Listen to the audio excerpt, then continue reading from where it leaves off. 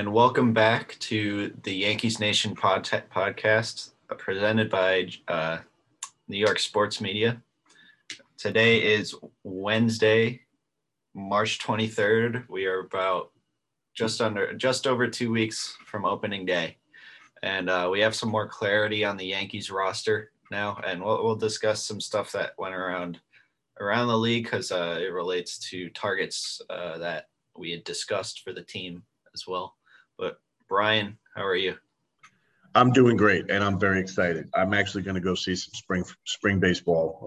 I'm out. Obviously, I'm out here in San Diego, but I'm headed to Scottsdale, Arizona tomorrow, and I'm sure I'll be getting a game in with a couple of relatives, and looking forward to it. A little worried that I would have had to play one extra golf game instead of going and seeing baseball, because my golf game is not nearly as good as my fandom.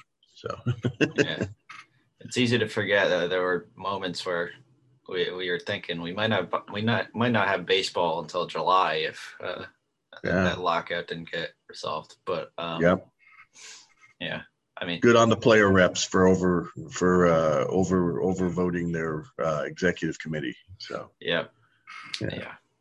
As my dad said, it would have been he was never convinced they were missing games. It would have been such a terrible look for them to miss games this year. Yeah. But anyway, let's get into the Yankees news. We have our solution at first base. Realistically, they could have stuck with Luke Voit, but that was never going to happen. This is a total upgrade. This is continuing to be a total upgrade to our defense around the infield. Yeah. So the Yankees, as I think I alluded to it last episode, where I thought that I thought this is what they do. They brought back Anthony Rizzo on a 2-year, $16 million opt-out. $16 million a year opt-out, so $32 million with an opt-out after the first year, which for a player like Anthony Rizzo, that's a good contract. Like you're not attached to him long term, but I mean, I think that the contract. Fans are a little disappointed with missing out on a guy like Freddie Freeman or Matt Olson, but I can't complain about the contract that actually was signed here. Oh yeah, I think, and Rizzo's leadership and his defense in the infield, in addition to the fact that I think we kicked it around the idea, last week, but I mean, how many times has he been, tempting us with that right field porch, especially when he came up last year. I mean, he had so many high arcing foul balls into the right field into the stands down the first base line. And I think he's going to turn around, but he is just a solid hitter all the way around too. And if he can keep healthy, he's going to be he's really one year of him, and then I hope a second year of him is just going to be awesome because we'll talk about the whole infield here in a little bit, but I just think there's a guy where you tell the rest of the infielders, I don't care where you throw it, I'm going to get it. Yeah. This is someone, as the off season went along more, I looked into how he did as a Yankee, how he did really good when he first came over. Then he got COVID, and when he came back from COVID, he didn't hit too well, but he was adjusting back to seeing the ball again. And after about a week or two, he was back to hitting the way that he was before he got COVID. And obviously he's a defensive upgrade. He is he's been less injury prone than Luke Voit. Voigt's best year in 2020, he was playing hurt as well with the foot stuff. And leading the league in home runs on the short season. So. Yeah, but I looked into projections as well for Rizzo, and they were better than I expected, to be honest. Like I think they went up when he signed back with the Yankees because of the ballpark fit as well. But still, if he stays healthy, I have full confidence that he's going to be a solid player to have. And there are other intangibles with him too. It came out last year how he was working with Gallo on trying to cheat up on the plate a little bit, so Gallo could have more plate coverage and things like that. So I'm excited. I mean, Rizzo started out here with the Padres. I don't know if you remember that, if you recall that, but he did. And then in one of what was an annual event for the Padres, they were doing their fire sale right after the All-Star break every year, and or just before it. So, but I've seen him, I've tracked him for so long, but I think it's just there's so many more things that are settling down. I look at him and I see Tino Martinez 2.0. Yeah. One more. Not impressed with that, were you? No. Tino was my brother's favorite player when he was growing up as well. So, yeah. I mean, if he's Tino 2.0, then great. That means he's also having a lot of good postseason moments as well. Yeah. So we hope. One thing that I realized, taking into account what the Yankees did with the whole infield, is Rizzo is way below average for like his strikeout rate. Like he doesn't strike out very much. Neither does IKF, and Donaldson actually, like your first instinct might be like, oh, he's just another righty power bat who's going to strike out. Like, no, he strikes out below league average as well. So we've got that contact lineup in the infield. Yeah. Kind of balances out the Gallo and Judge and Stanton they don't strike out more than league average. Like, they're slightly more than league average. They're not crazy, but still it balances it out a bit. Let's get to Freddie Freeman, who as it went along in his free agency, it just seemed like he was going to take the best deal with LA, even if it was a discount, which turned out it was. And it also came out that he only considered LA and Boston. So thank God he chose LA. Yeah, really. Wow. I did not know that. Oh my goodness. And the Rays were in on him, and they offered him a competitive offer too, which good for baseball, but I don't want to see the Rays adding guys like Freddie Freeman to what they already have. I just look forward to the Rays model of, as a guy finishes his arbitration years and stuff like that, it's time to move him on to somebody else. They only sign one big guy, but they've got a farm system that just doesn't stop.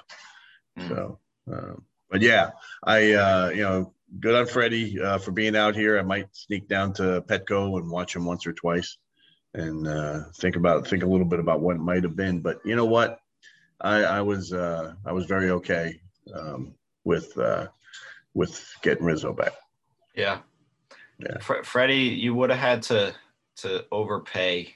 Like, you probably would have had to go 7 years or something like that. And which there are certain guys that I would like to see the Yankees do that with, and they did that with Garrett Cole a couple of years ago, which I think that was worth it. But I don't know if a 32-year-old first baseman, as much as good as Freeman is, I don't know if that is worth going that far. With. So. Well, we'll see what happens, but right now that you look at that Dodger lineup, that is one massively scary lineup if they can keep everybody healthy. Yeah. Yeah. You lose Seager and you replace him with Freeman, basically. Then you're getting a full year of Trey Turner. So it'll be a really good lineup. Let's get to Carlos Correa. He signed. That was one of the biggest shocks of the offseason, basically. He signed with the Minnesota Twins, 3 years, opt-outs after each year. And he's getting paid $35.1 million a year, which is the highest average annual value for a position player, which considering he wasn't getting that 10-year $350 million that he was asking for. I think the lockout played into that. And something fell off with his free agency. Like the Astros didn't even like the fact that the Astros didn't bring him back on this kind of deal is shocking to me. Well,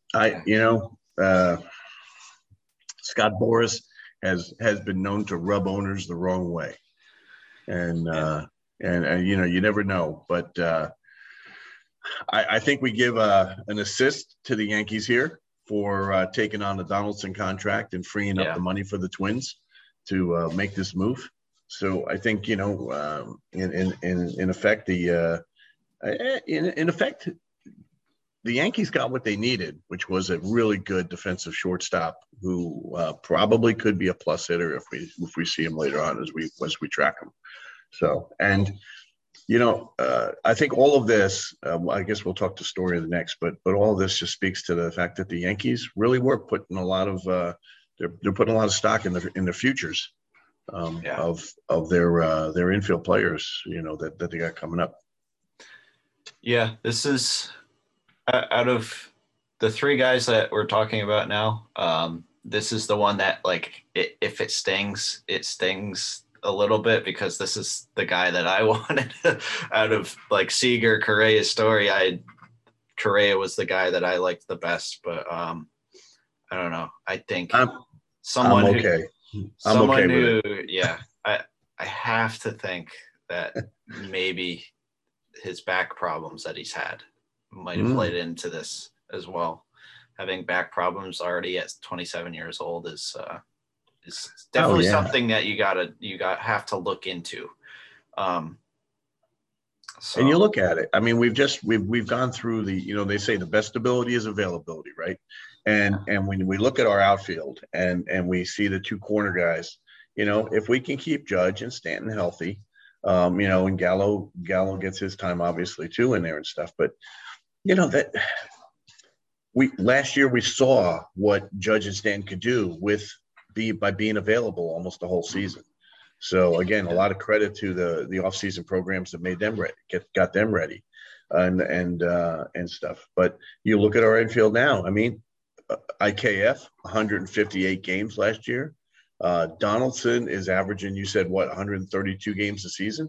He played like around 135 last year. Yeah, he played like 150 in 2019. Yeah, he's had some injuries, but he's had years where he's played a lot of games as well. So. Yeah, and then DJ's coming off the hernia, and of course Torres. So you've got your fourth guy in there just in case.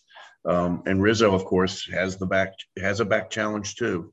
But let's hope we can keep him healthy. But I think you're looking at a pretty healthy starting eight on the position side, and.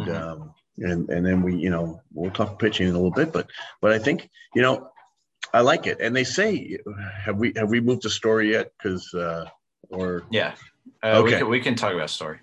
Okay, so the one thing that I was surprised about is everybody's saying that Story's throwing elbow is like mush. That was that was heavily discussed at the trade deadline as well, because that was part of why his trade stock went down, right? And also because he was having a down year as well. So so the Yankees spend enough time on the Yankee players spend enough time on the IL. Why bring players in that you have to plan for them to be on the IL? And that's what I really like. The more I talk about the moves and stuff, the more I like what they've done. People are fearful about what the Blue Jays did, what the Red Sox are doing a little bit, what the Rays do. But I'd say the Blue Jays are going to be a real good contender as far as if they can keep healthy. But they've got guys that go on and off the DL, the injury list, the IL more than that. So I'm liking where, as much as people are saying we didn't make the big splash, I'm okay. I think we're good. Yeah. So. Yeah, and then you look at it. The Twins have Carlos Correa at shortstop, Gio Urshela at third, and Gary Sanchez at catcher. And basically, the question is: are you taking those three over Donaldson, IKF, and the the catchers that we have, or are you taking those three? I think it's pretty I think you could go either way on that. I think like Correa is the best player out of any one of those, but Yeah. Yankees upgrading at 2 positions rather than 1. I mean, maybe it works out better for them. Yep. Only time will tell. And regarding Story, I get kind of a kick out of this because, you know, Story is a really good defensive shortstop, but they're having him play second base because Xander Bogaerts is he doesn't want to move, even though he is not a good defensive shortstop by the metrics, like, at all. What else I found was interesting is the Red Sox brought back Jackie Bradley Jr.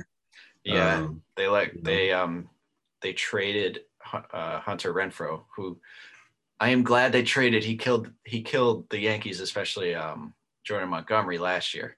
I'm glad they traded him. Another former Padre, by the way. Good. Yeah. JBJ is a good defensive center fielder. I think I guess they got to move Kike Hernandez to the outfield now, full time, because they got Story at second base now. But we'll see how much time Bradley plays. But I mean, Jackie Bradley, he had the worst offensive season in his career last year, and he was never known for his bat. Right, but he's known for his glove, and he's known for his range and center, you know, covering the outfield, especially at Fenway sometimes. Yeah. You know. Yep.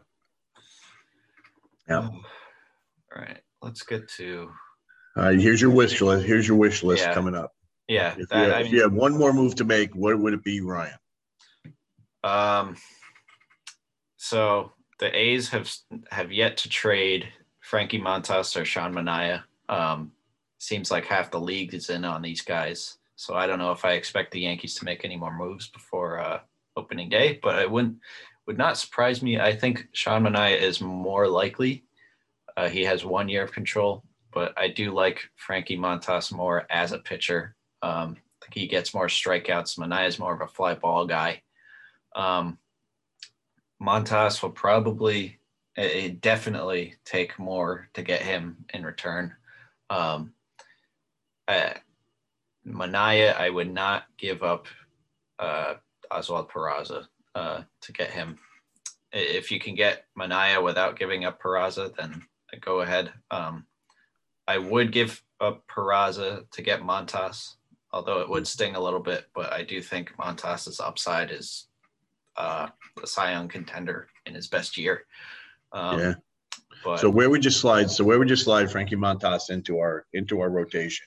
Given you got Cole, Severino, Taillon, Montgomery, and then you got a band of like 4, 5, 6 at that 5th slot. And sorry, it's all right. Montas, I would, assuming that Severino is back and pitching well, I would slot him behind Severino, but it depends. He could easily slot behind Cole, I think. If they're trying to limit Sevy's innings and not wear him down. Yeah. So clearly my dog was not happy with the discussion about the rotation. You know, once we started talking about moving any of those guys, that roof was really no, don't do it. So I really, you know, and as we talked just before we went on the air here, I'm looking at this rotation, and I'm looking at, you know, the guys that could fill in, Luis Gil and Deivi Garcia and you know, of course we got King and we've got Clark Schmidt and all those guys in addition to Nestor Cortez.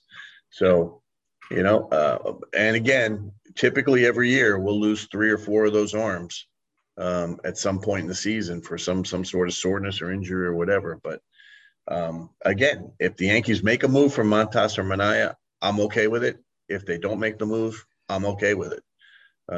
I'd like to see where we go with what we got right now. Here's the thing is, if you look at the Yankees rotation, you could say like that they could use another arm, but that you can look at everyone's rotation and say that's always the case with pitching. I think you could even look at the Dodgers rotation and say they could use another guy who could slot in on the back end. Yeah. And you never have too much pitching. Yeah. And like I said before we went on the air when we were talking about this, that I would hope for an upgrade by the trade deadline if for the rotation. And relating to that, the Reds said that they're done trading guys. They're not going to trade Luis Castillo or I think it's Taylor Miley, who is like low key just as good as Castillo is. Would be nice to get either of those guys, but we're not going to get them now because they're not trading them. So it's either Manaea, Montas, or the Yankees are going into the season with what they have. Yeah, that's basically it. There have been some Wilson Contreras rumors, but I don't know if they've come from anyone that credible. I think it's more like MLB trade rumors, stuff like that. If you look at us, we need a catcher. I mean, if we're going to carry Higgy as our starting guy, or we're going to platoon, but right now we've lost the yeah, thank you.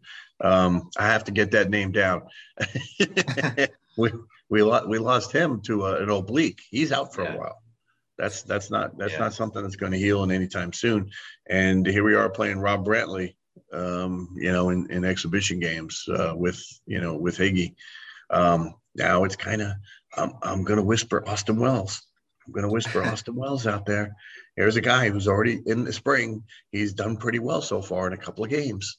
So, yeah, I think the concern with Wells is they don't know if he's going to be a catcher at the big league level. They're thinking he might be a first baseman. So that would explain the 1 to 2 year contract for Rizzo, because I'm looking at who else do they have in their farm system as a first baseman that can come up and do something. So, all right, interesting.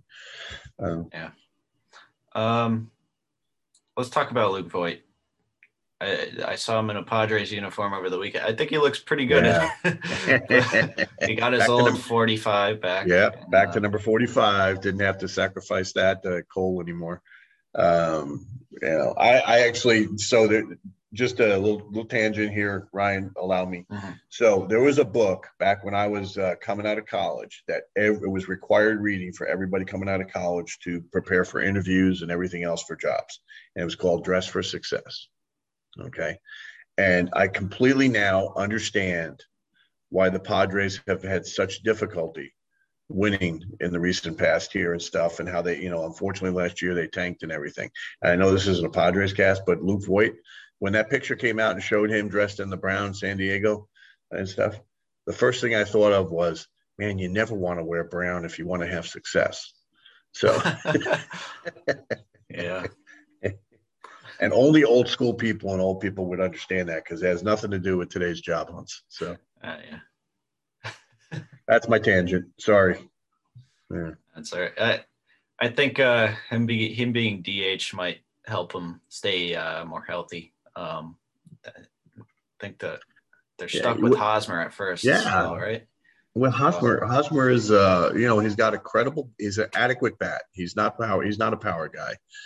He's an adequate bat. But Hosmer is a real good first baseman. Again, if you look at defense, that's the whole thing. Luke struggled with defense, and so I think you got a Hosmer who can keep the balls from getting by him. That's good. You got Luke, who's always had a good bat and can come in and do stuff. There were, again, not to talk Padres, but there were rumors out here that Will Myers and Hosmer were on the block. So yeah. They were definitely trying to move Myers and Hosmer, because the contracts are. I mean, you could argue Hosmer is a solid player, but just not worth the money. Yeah. The Yankees did get. I thought considering that once you sign Rizzo, you lose all your leverage. Where it's like we know you have no use for Luke Voit. I thought they did well in the return, considering that they got a top 10 prospect in the Padres system. They got pitcher Justin Lang, who is a recent first round draft pick. I forget if he was picked last year or in 2020, but he's a pitcher, throws 100 miles an hour. Let Matt Blake work his magic with the Yankees pitching development, which I have more faith in than I had 3 or 4 years ago. let them work their magic with that. Well, he's got upper 90s and occasionally 100-mile-per-hour stuff. Yeah. And yes, it was the 2020 draft, and it was a supplemental to the first round. So he already he had a big deal coming out as number 34th pick overall. Who did the Yankees pick in 2020? He was picked like 4 picks behind the Yankees pick. Oh. So. Well, they probably had an eye on him. So. Yeah. Anyway, yeah. Let's move on to Aaron Judge. While you can look. Yep, I'm looking it up for you. Yeah, and Austin Wells. Yeah, that's what I thought. I didn't want to say it without knowing it, but yeah. Anyway, yeah, let's get to Aaron Judge talk. Last night was when a bunch of guys who are arbitration eligible, the Yankees agreed to everyone that was arbitration eligible to deals to avoid arbitration. They agreed to everyone except for Aaron Judge, which you could take that in a good way or bad way. I take it in a good way. Yeah, me, I take it as I don't. It's like nothing to me. Just tell me where we are on April 7th, and I'll. But I think it might signal extension. So yeah, I think Joel Sherman came out this week and said that the Yankees are planning to make a presentation and offer to Judge next week about an extension. Yeah. I think I don't know what the presentation will entail. Maybe an offer to be captain of the team. Which, it'd be pretty cool if he signs and then they have a press conference and then we're naming him captain. That would be pretty cool. But it would be. But I think he's long term. He's long term Yankee. I think he proved he could stay healthy a little bit last year, and I just. Can we just get away from the resting everybody on a Sunday so that they lose that last game of a series every freaking series? So, but yeah. So I sorry, that was a little tangent. But I think I expect Judge to be back. There was discussion. There was going to be one more big splash, and maybe that's it. Yeah, I mean, I don't think you can pass on this free agent class and not bring him back. That's absolutely that would be a terrible look if you didn't extend him. So gut feeling is that Judge is extended next week, or I think it might even go up till the day before opening day, because I remember when Lindor was getting his extension with the Mets, and he got extended right before midnight. Before opening day. So kind of like an igniter to the season, or a momentum type building thing, get people excited. I think I just don't want, Cashman has the propensity to do something insulting a really good player. And I think back to what he did in the last contract negotiations with Jeter. And, and I think of some of the other stuff, and they've been known to be playing really dirty in arbitration, I just hope they don't do anything silly and crazy. But no, let's think positively. I think he's going to have a great contract. He'll be a Yankee for life. And if he's a captain, that's good too. Okay. Yeah. So do you think he's like the biggest dugout presence? I think he's their leader. Yeah. Yeah, you do. Okay. All right. I just think sometimes he's the quiet kind of guy and stuff. And I don't know, maybe not. I just listening to how people have talked about him, and especially on CC's podcast. Yeah. I Okay. I think he has. Yeah. I think I remember it was CC was talking about in 2017 when he came up. He was talking. He said he had a conversation with Gardy. He was like, it's like he said him and Gardy were like, this is actually his clubhouse now. Even back then, like that. Oh, okay. It's his clubhouse. Okay. Not that there aren't other leaders in there. I think Cole is the leader of the pitching staff, but I think Judge is the guy in there. Yep. Hopefully he's here for much longer. So. All right. So, hey, before we get to that last bullet, okay, on that side, so can we talk a little bit about fourth outfielder? Yeah, let's do that. All right. So, I've been, again, we had a little conversation ahead of the podcast that I'm liking what Ender Inciarte is doing so far, but I also have to feel that that Florial, deserves a shot too. So, what's your take right now? We know we've got the rotation of, I guess is it really the fourth outfielder or be the fifth outfielder? Because we've got Gallo, we've got Stanton, we've got Judge. I'm glad that Stanton's already playing some outfield and not just doing DH stuff. That's good. And then, of course, center field, Hicks, Florial, Ender Inciarte, Gallo maybe sometime. What do you think we're doing there? I think you'll out of the corner guys, the one guy that you'll see in center, I think, is Judge. I think they said they aren't gonna do it with Gallo, which I still wish they would do. But I know he's fast. He's got great defense. He's played it before. Yeah. So, but I mean, the fifth outfielder seems it's unless Gardy's re-signed, which not sure about. Still possible for sure. But I think it's Florial versus Inciarte right now. And I think Florial's potential is higher than Inciarte at this point in his career. Yeah. Which that makes me lean Florial. I think we saw him play defense last year. I think he can handle center field, and I think he has a rocket arm, which helps. We need next to Judge as well. That having two rocket arms in the outfield, that would Gallo has one too, so it would help. So. I kind of like that too. I think I would love to give Florial a shot.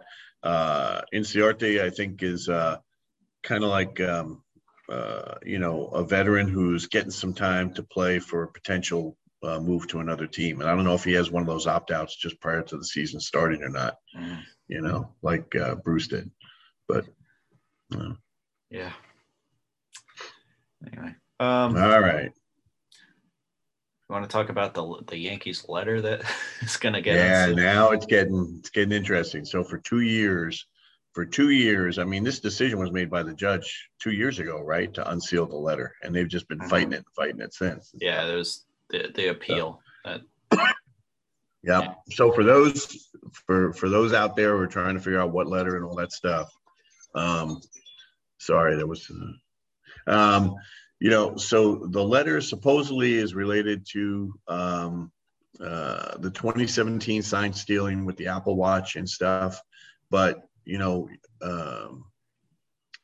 and Yankees president Randy Levine has been arguing against unsealing the letter of confidence and stuff. The judge is saying most of it's already out there.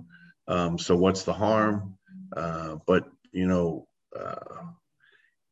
I guess the biggest issue is when you unseal it, it kind of puts in concrete that the Yankees were cheaters, right?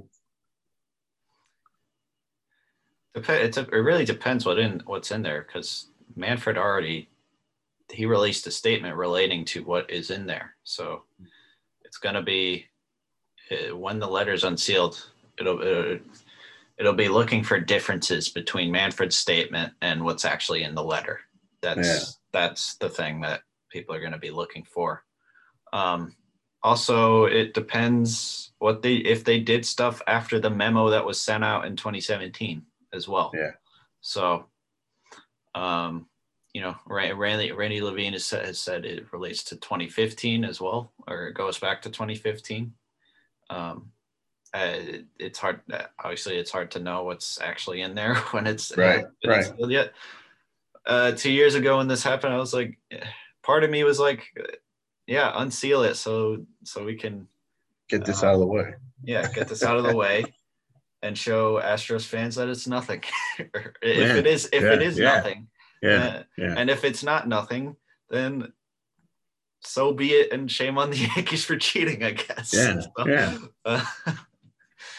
I think I think this whole discussion gives more credence to the idea that, everybody was like, you got to be kidding me. No player gets suspended. No player gets anything on this and stuff. And they were allowed to go ahead and just continue on and stuff. I mean, certainly the fan ridicule has cost all three of those guys, or three, the three big ones. But yeah, and the Yankees have kind of played it like they were cheaters. Not the Yankees were cheaters. The Yankees have kind of played it like, Houston, you did bad things. I mean, I guess what I'm saying, there's a distaste, right, in the Yankee clubhouse for the Astros, or it seems to be a perceived, but in some comments, kind of real type thing. I just thought Manfred went way overboard in protection of the players he was even having fans stopped wearing outer garb or anything going into the stadium. That was kind of crazy, but maybe it's, if I guess there is an opinion out there that it was kind of widespread, right? It wasn't just the Yankees, wasn't just the Astros, wasn't just the Red Sox. There were others. So, all right. So, did we talk enough about that? Did we? We'll talk about it when it's unsealed, I guess. I don't know when that'll happen, but I mean, I said before we started recording, I think gut feeling is maybe the Yankees were doing something that like the Red Sox did in 2018, where they were using the video room or something like that, which is not. That's what I think when I think about it being widespread. Yeah. So we'll just have to see what is actually in there. Let's see. All right, let's slide into baseball that's happening now. Yeah, let's do some quick bullets. I've been watching most of the spring training games. Some notes that I do have. IKF has got off to a hot start. I think it was like first or second pitch of the first game in spring against the Pirates. I think he hit a double down the line or something like that. And he changed his stance, and he has made some comments about adding some slugging to his game as well. Yeah. He doesn't want to just be a slap single hitter, which I think that's a good thing. Yeah. So, Donaldson, by the way, has already had a home run in his first game. Yeah, he hit one on Saturday. Yeah.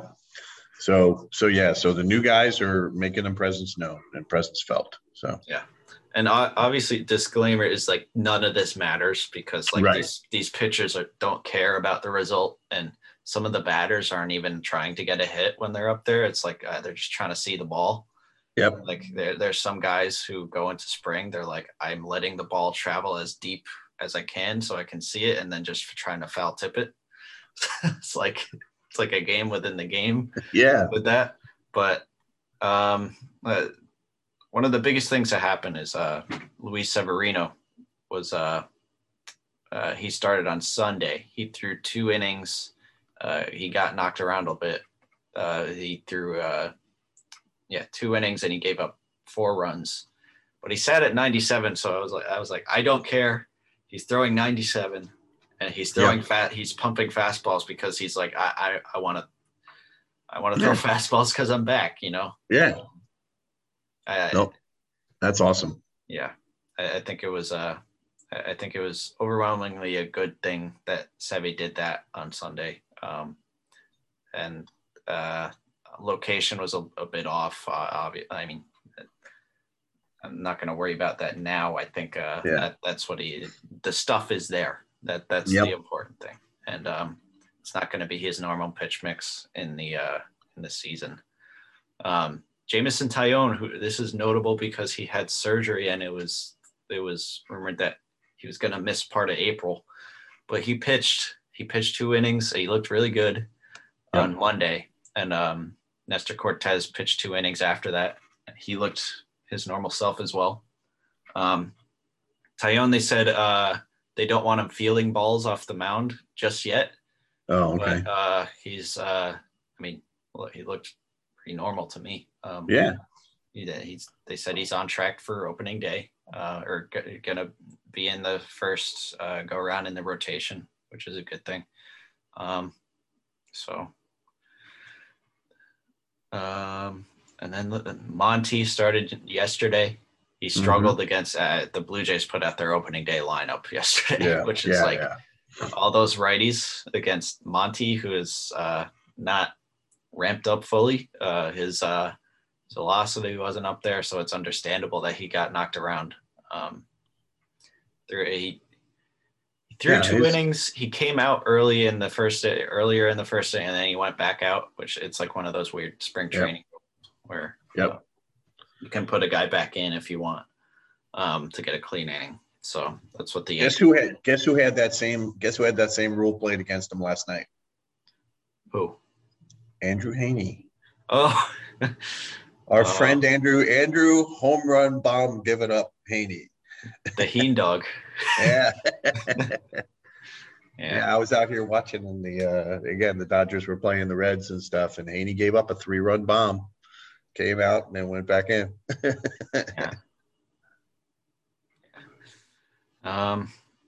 Those are all the game notes that I have. It's young. I mean, we got some games coming up, and we'll see them all get serious about things. You know, what's going to be interesting is we do have some guys, young guys, getting some time, and it's going to be pretty quick, right? Because I mean, as you said, we're 2 weeks away, so pretty much next week they got to start paring it down. Yeah, I'm wondering when they're going to get Cole Start in here. Tonight would have made sense because it would have lined him up for opening day, but I think he threw some BP yesterday, stayed back. But be interesting.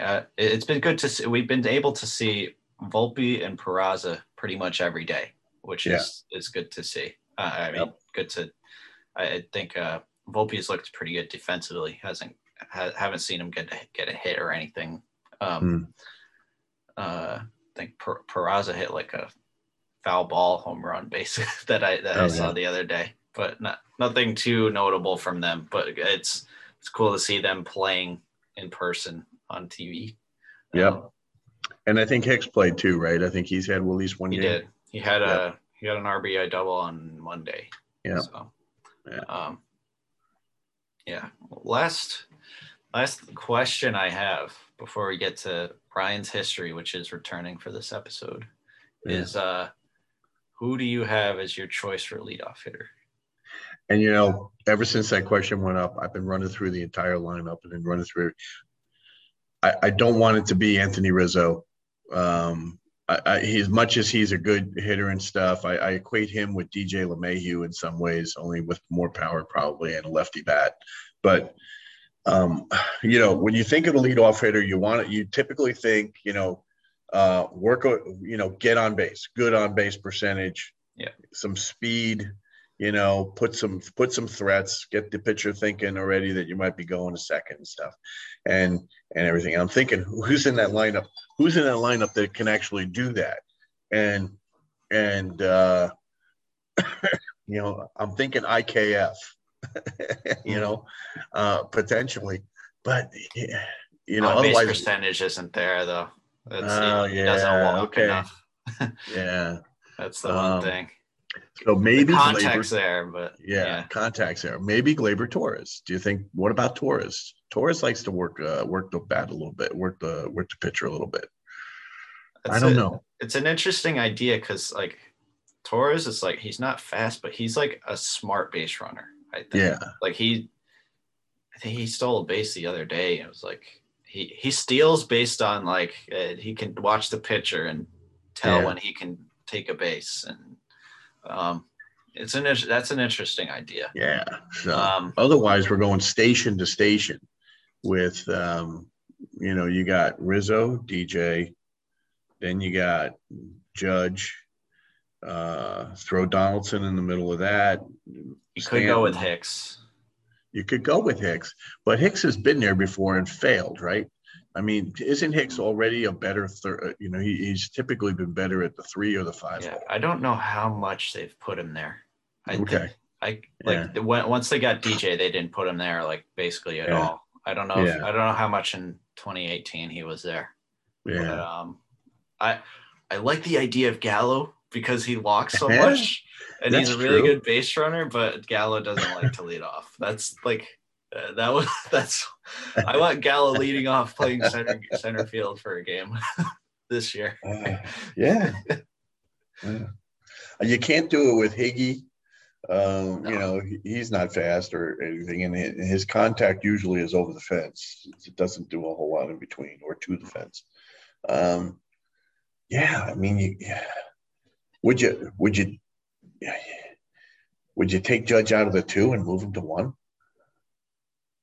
That is one thing I would consider. Yeah. I do like the idea of that. Think you would go. Yeah. Judge 1, Rizzo 2, and then Stanton 3 maybe, or something like that. Yeah, something like that. Yeah. Be fun. I hope they kind of play with it this year. That's what I hope they do. Knowing the Yankees, knowing Boone, and knowing the analytics of the thing, they'll be playing with that the entire year. They're not going to settle in. Yeah. I'm sorry. Didn't mean to get crazy there on you. So that's all right. That's interesting. Yeah. I mean, you look at it. I mean, I kind of like the lineup from a standpoint of contact and everything, but you're right. I'm going to say, where's the speed? So, yeah. All right. Ready for Brian's history? The return? I am, and it's back. And when I looked at it, when I looked at the history of this day, only one thing stood out to me. And again, for the young crowd, you may or may not remember this and stuff. And of course, everybody today is all over Hal Steinbrenner. But back in 1990, 32 years ago, on this date, the FBI arrested Howard Spira. Now, who is Howard Spira? Howard Spira was a guy paid by George an amount of money, roughly $40K, to try to dig up dirt on Winfield Foundation. And of course, Winfield, is one of the, he's a phenomenal outfielder and stuff at the time, from the Padres and then the Yankees, and then he went to the Blue Jays for a little bit, I think. But apparently, George and Winfield they were having a rough time at the start. George signed Winfield as one of his free agents early on and stuff, and one of the first guys, I think, to make $1 million contract. But the problem with that is this guy Spira came back to George and said, "I want more money, or I'm going to start telling." And so at that point, when he started extorting George, George wouldn't pay him anymore, and the FBI arrested him for extortion. However, what that led to is baseball finding out that George had paid the guy some money already. And so George got suspended in July of that year. George got suspended for 30 months and was not able to have contact with anybody in the Yankee organization at any level. Basically went back to running his boat building and horses operations and stuff. Now, of course, that's what we know. I'm sure he had contact, but the idea was, so anyway, yeah. So it was a sneak. So with the Yankees now having this unsealed letter potentially, okay, as a backdrop to the start of the season here in 1932 years ago, the Yankees had another issue that became a backdrop to their season.